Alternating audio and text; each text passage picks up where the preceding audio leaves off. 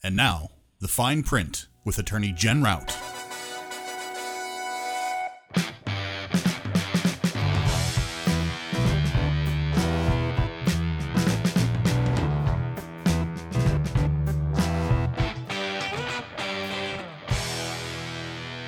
Hi, and welcome to The Fine Print, advice for living in a legally complicated world. I'm your host, Jen Rout, and this is my wonderful sidekick, Ben Niedenthal. Wonderful. I like that. Let's stick with that as a descriptor. That's good. Oh, you know. Hi, everybody. I'm Ben Niedenthal. You probably heard my voice on a couple other programs that I've produced here. But today, we're talking about legal stuff. And as usual, I know absolutely nothing about the topic we're going to discuss today as to make me sound as dumb as I can. And today's topic is... What do you do when you want to start a side business? A side business? I'm still focused on my main business. The fuck do I want a side business for? Side business, small business, business of any sort. So selling weed, basically, is what you're saying. Well, maybe after this coming election in Ohio, you could do that. If not this one next month, next year, too. So there's a couple of them on the ballot. So that there is. Yeah. If you're in Colorado, you could. Yeah, totally. Yeah. But not here yet. We're in Ohio. Yep. We're in Ohio. Yeah, Buckeye State. So side business. Like what sort of side business? I mean, just kind of any side business or any side business. You have a lot of firefighters who have extra time off, so they do a little remodeling or construction work on the side. Or you've taken your Pampered Chef business to a new level.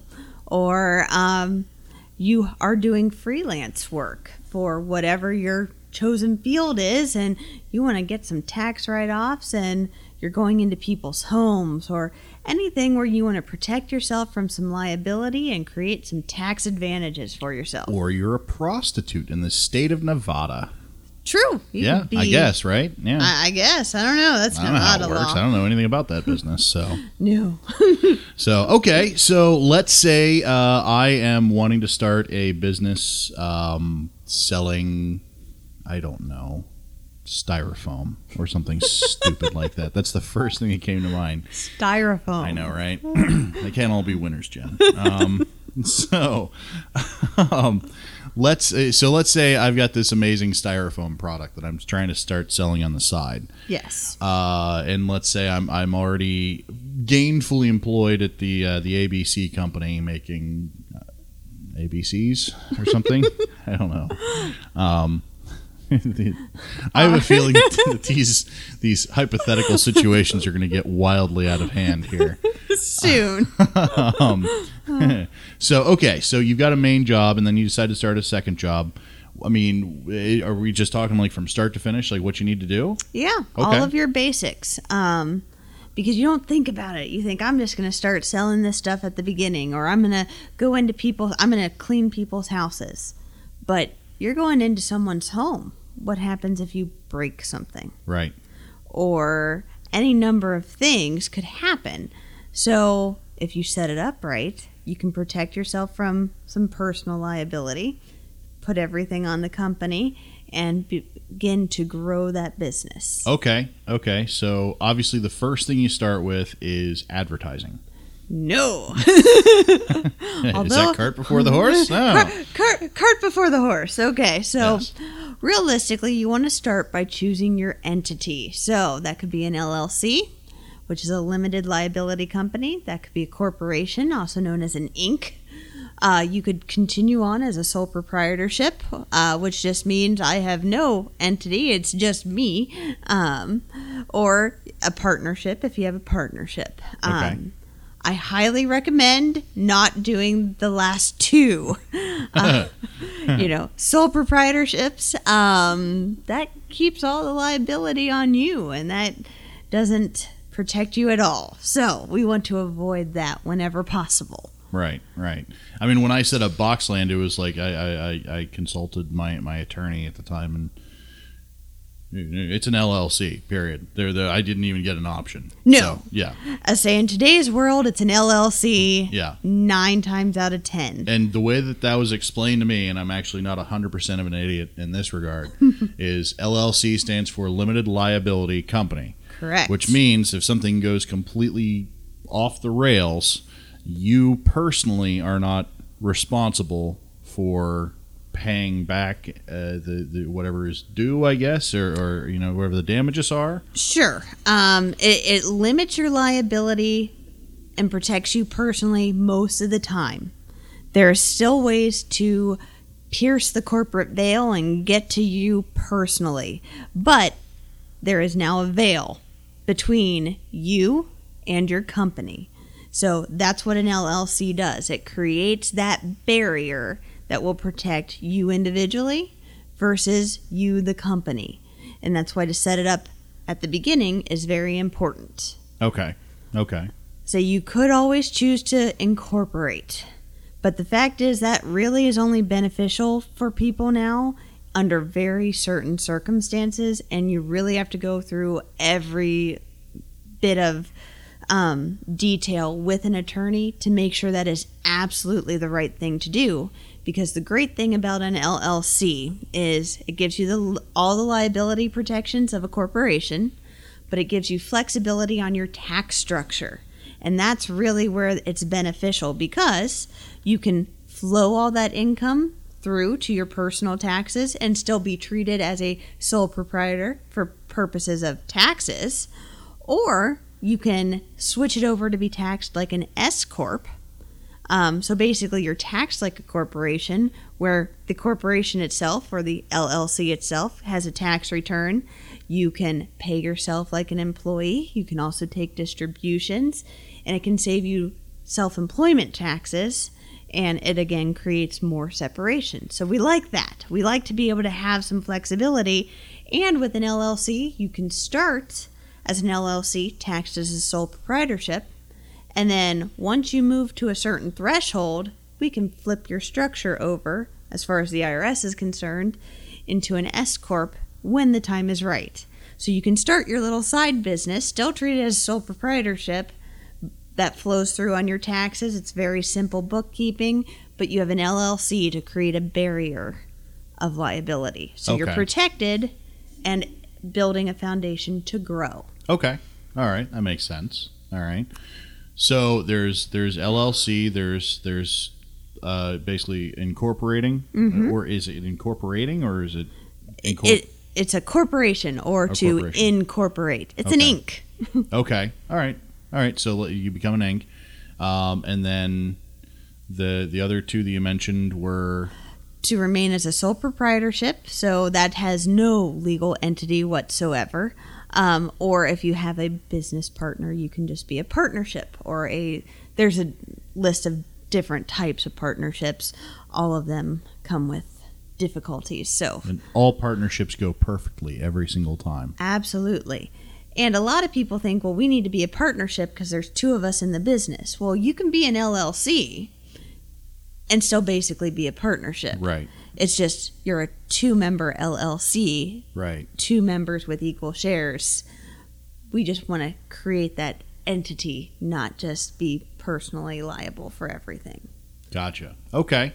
All right. So that's setting up the basically the start of the business. Right, and you do that through an attorney usually. You can do it on your own with the Secretary of State or whatever that organization is in your state. There's a filing fee that goes with it. And each state has a different requirement, and some have annual requirements of things you have to file, others do not. And so when you file for your LLC, you are filing your articles of organization. And that's where you state the name of your company, who the statutory agent will be, and that is the person who is going to get served, or is basically the public representative. And that can be you, or it could be an attorney, and then your information isn't out in the public record. Okay. So that's a nice way of doing it. So, not everyone has your home address. Gotcha. Okay. All right. So, all right. I think that makes sense to me. So, I had a question. I can't remember what it is now. Don't you hate when that happens? Yeah, I do. So you get the LLC formed, and that's your first step, and then... Oh, thought of it. Okay. Good. Okay, so last episode we talked about like the online places like LegalZoom.com, who are not currently a sponsor, by the way. Right. And probably won't ever be. But is setting up an LLC or anything like that, is that a bad idea to do through LegalZoom, or is that something you need to actually have an actual attorney? Here's the thing. You go to LegalZoom, and they're going to do your letters of, or basically set up your LLC, and they will do an operating agreement for you. I've reviewed a lot of LegalZoom operating agreements, and especially if you have more than one person involved in the LLC, they often fail to determine who the tax matters partner is, who the managing member is, and they aren't tailored to your business. So it's an important agreement to have tailored to what you're doing, and to make sure that you're setting this document up as the foundation for what you're going to grow off of. So again, it's having that time with an attorney to talk about what your needs are and to have something customized. And if you choose to go the LegalZoom route, it often can cause problems later when, the members of the LLC have a little dispute and you haven't determined how are you going to deal with those disputes. That's what an operating agreement does. But in a company, everybody gets along all the time. Oh, yeah, all the time. No one ever starts a company and then quits or, has a little hissy fit because they didn't get their way, ever. It's one of those things, an operating agreement is planning for the worst but hoping for the best. And it sets you up on how to grow as well as how to get divorced, because the fact is when businesses fail and there's more than one member, it is like going through a divorce. Or if one member leaves, it is like going through a divorce. So this is planning for how you're going to handle those situations in the event you have to deal with it. Gotcha. Okay. All right, so in our situation, my wife technically owns the company, and since that's the case, I think technically we're considered a single member LLC. Yep. So I mean that basically means that if all goes sideways, then she's limited as far as the liability of Boxland stuff, but at the same time, so am I, since my name's not actually on the stuff. Correct. Right? So, and if you're a single member, then that particular document, what was the name of it again? The operating agreement. Operating agreement's probably not necessary? No, still important. Okay. Reason being, anytime you need something with a bank, okay, they want to see your operating agreement. Okay. They want to know that you have thought through how you are going to handle things and how you are going to grow. And that is the document that establishes who actually owns the company and by how much. Okay. So they need to see it. So, starting out, that is a step that is often missed. Okay. But then you have to go recreate. And your purposes change over time. And Sure. what you do changes over time. So you can always amend this agreement. Mm-hmm. You should at least have it at the beginning to start with. Okay. All right. Third document is to go get your EIN. So that is your employer identification number from the IRS. There's a lot of identity theft going around today. Yeah. Let's not put your social security number out there anywhere if we can help it. Not smart. No. So we want you to have an EIN. Even if you are operating as a sole proprietorship where people actually will send you a 1099 or you do work for them, we would much rather you go get an EIN and not have your social security number out in the general public. Let's just not be giving Think that about out. Think about it like this: you are in a situation where you were handed a 1099, and this I can actually speak to because I get 1099s all the time from companies. If you don't have an EIN on there, then you're literally writing your 7-digit social, 7 to 8 digits. This is 9. 9 to I was way off. 9 to 9 Math's to never social. been your strong suit. No, it hasn't. No, you're literally writing your social security number down and on a piece of paper and sending it to somebody. Just take a piece of paper out of your desk right now, write your social security number on it, and mail it snail mail to somebody that you don't know. Exactly. That's and stupid. you don't do that. know who's in that company. You don't know what information they're seeing. Even if you're just working for, individuals at their residences, you don't know who all is going through their house or who sees that information. They have teenage kids going through there and they go, haha, look at that. And kids are good with computers. They can figure out things. So, let's limit the information that is out there as a protection to you as you start your business. Yeah. I can't believe I said there were fucking 7 digits on it. It's so stupid. I can't believe I said that. Happens to the best of us. So those are the 3 key documents that you really need, and you go to an attorney, and the flat fees range from between $450 and $750. Okay. I would say in Ohio the going rate really is about $500, and that includes your filing fees with the Secretary of State. What you also should get with that is the full consultation with the attorney to go over kind of your business model or plan or whatever it is. They set up the LLC, they get your EIN, and they do your operating agreement. They should also tell you some important things. So, as you have now started out on business, you're going to sign contracts and, have a proposal and do all of those things. And depending on what your area of business is, that attorney should talk to you about some of the important issues in your field. For instance, if you are in construction at all, and you are doing remodeling or anything at someone's home, and I'm not talking just like the plumber gets called in to fix a broken pipe, but anything of, more of a contractual nature. It's not just a one-time come in and fix something. It's, painting the whole house. It is removing a tree from the backyard, building a retaining wall. Anything like that, construction-like. In Ohio, we have the Consumer Sales Practices Act, the Home Solicitations Act, and a number of other provisions that affect those kind of transactions. So we want to make sure you have a good contract set up with all the necessary language and you kind of know how to handle these things. Other important things to have is... So it's sort of like a template in that sense. Yeah, so it's a template where you just kind of fill in the blanks of what this is the standard stuff. And now let's say one of the clients comes to you and says, hey, and this part here, I don't like this line about, whatever it is. I don't... that's easy to just remove. Do you need a lawyer to help you with that, or... It depends on what it is. You should have a form contract that you can work off of if you are doing contract type work. And it should be something that you can edit and make customized for each client as needed. But you should know which parts of that standard language that is in your contract must stay in there. For instance, for Ohio contractors, under the Ohio Consumer Sales Practices Act, there is a 3-day right of rescission. We want to make sure that language is in your contract, because if not, you can be in big trouble. Gotcha. Okay. All right.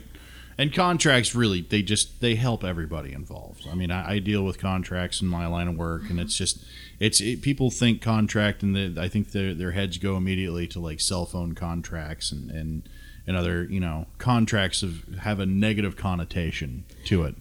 And I don't think that's, it's obviously it's not accurate because it's designed to help everybody so that, nobody gets completely hosed. Exactly. You want to know what everybody is doing, what the cost is going to be, basically who does what and when. And that's what a contract does. It doesn't have to be long. It doesn't have to be in a bunch of legalese.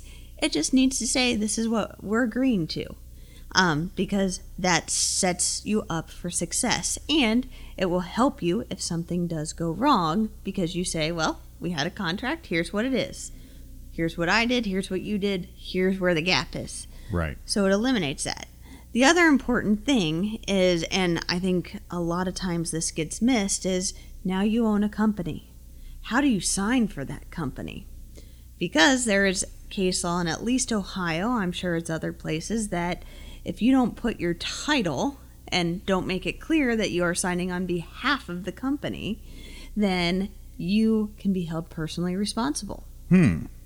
That's not good. No, and that's a technical little detail, and you don't think about it. So, when you are the managing member of an LLC, you want to sign Jennifer Rout, managing member, Rout Law LLC, or whatever it is, because then it's clear to anyone who looks at that signature that is how you're signing. You're signing to bind the company, not you personally, versus just signing your name. There is, in theory, room for ambiguity. Gotcha. We want to eliminate that if possible. Gotcha. I think that's, as far as I understand how the law works in general, it is an ongoing effort to eliminate ambiguity across the board. It is the eradication of ambiguity. That's a hard word. Ambiguity. Just a complete eradication of it. Just systematic. Right. We We want to be systematic and clear, clear as possible whenever we can be. Yes. Okay. All right. That makes sense. All right. So what other documents are there? Okay. So after you have that key set up, then you need to go, and we need to do a few other things with a few other professionals. One, you need some insurance. Even if you are just a basic, simple going into someone's house to clean, an insurance policy that will protect you if you break that vase on the counter, very important. Because what if that vase turns out to be some Chihuly blown glass craziness that costs $50,000? You don't want to pay for that. So we want to get you to a good insurance agent who can get you an affordable insurance policy that will protect you if something goes wrong. Okay. All right. That makes sense. Next, we want to make sure you get to an accountant. And not necessarily right away, but how are you going to keep track of your books? How are you going to keep track of your income and expenses? I can speak to this. It's fucking hard. It's really hard. And I'm not a math guy at all, but I mean, oh my God, hire a CPA. Seriously. It's not that expensive. And it's worth every penny, And to get with a good one who can tell you how to set up your QuickBooks or, how to tell you how to keep a ledger, even if you're going to do it the old pen and paper style. Yeah. Or an Excel spreadsheet, just for them to explain to you what you can write off, what you can't, what you should keep track of, how you should keep track of it. A consultation with an accountant is worth its weight in gold if they set you up correctly, and most of them will meet you the first time for free. Yes. So at least talk to somebody so you know you're not making any mistakes. Yeah. So it's very important. Say after that, you have kind of your foundation of your business, and you can start moving forward with your advertising and things. Okay, which is all great. And if you're going to grow, even better. So you can do things like a podcast or a website and all of that good stuff. Have someone design your cool logo and branding and go from there. But if you're going to do certain things, you're going to want disclaimers or trademarks or any number of things to make sure you are protected from somebody else using your name, or for someone interpreting what you're doing as, legal advice and implying a attorney-client privilege here. We're not doing that, by the way. No, if you're taking any of this as actual legal advice, please stop. Seriously. I mean, Jen is a professional. She knows what she's talking about, but every law varies from state to state and from county to county. It's a talk to your attorney. And if you don't have an attorney, you should probably have an attorney. Kind of nice having someone to call, right? Yeah, because sooner or later, it's one of these days, the law is going to come down on you in some way, shape, or form. I had a weird run-in with like a tax thing where, for whatever reason, I was, and this is years back, but I had like it was like my local taxes didn't get paid properly or something like that, and the city that I was in at the time wanted to throw the book at me and go full blown like tax evasion, and it was over like $300 or something like that, and I had to get an attorney, and she went in and went toe to toe, and I watched her argue, and it dazzled me.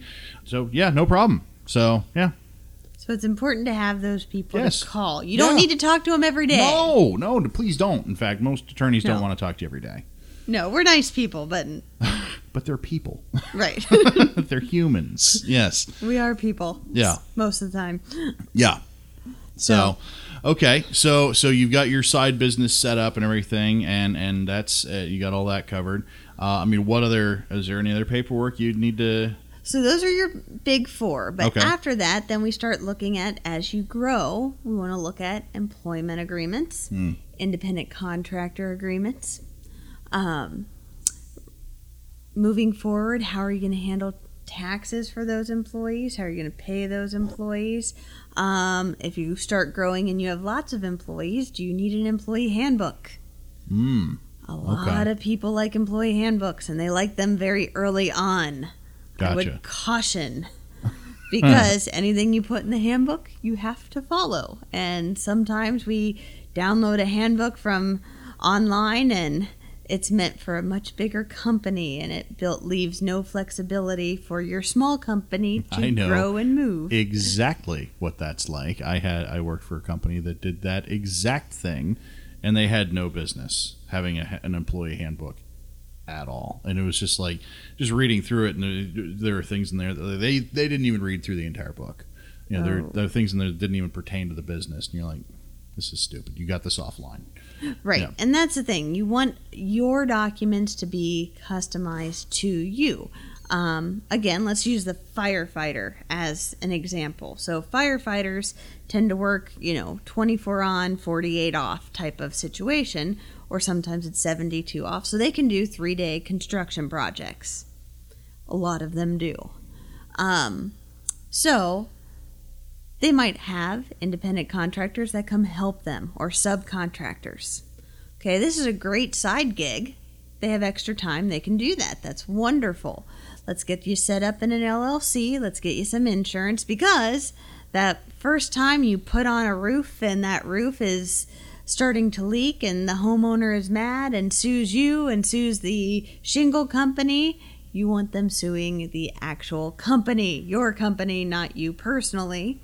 And we want to make sure that we have all of those correct contracts with not only you and the homeowner, or you as the company and the homeowner, but we also want to make sure those subcontractors are all in order, and that we've gotten the workers' comp and their W-9s and everything we need from everyone. So meeting with an attorney, they will tell you all of the things you need. So for instance, if you're subcontracting out work to independent contractors, you want a subcontractor agreement, their workers' comp certificate, if they have one. If they choose not to have one, you want the little form that says, I am choosing to self-insure and not have workers' comp. That basically says they're not going to fall on your workers' comp. Very important documents. Yeah. You want their insurance certificate to make sure that if, they cause damage, there is insurance to cover the damage that they cause. And then, of course, their W-9, which has their employer's identification number.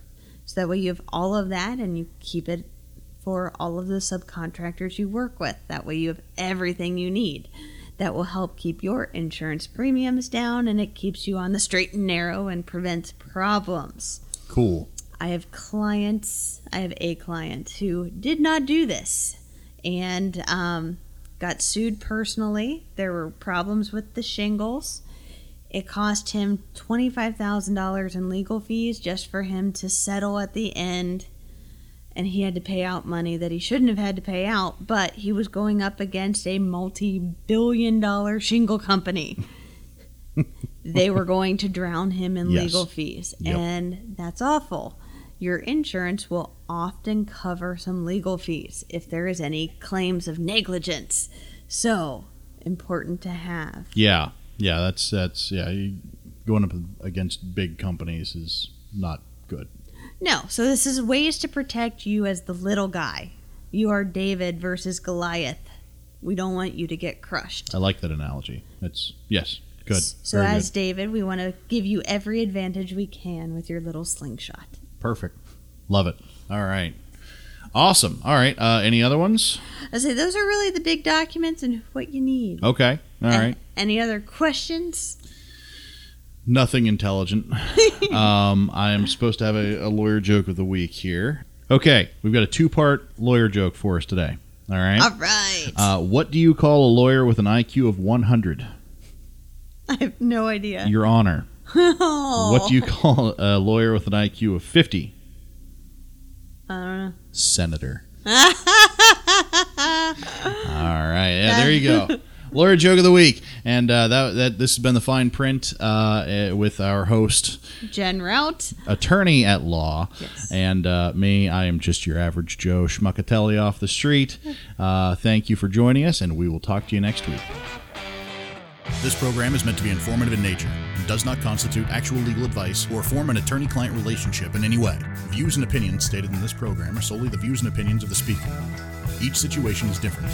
Always consult an attorney in your state to analyze your specific legal needs. This program may change your views of attorneys in general, as they are not what they seem on TV. I mean, seriously, could the main character in Suits actually exist in real life?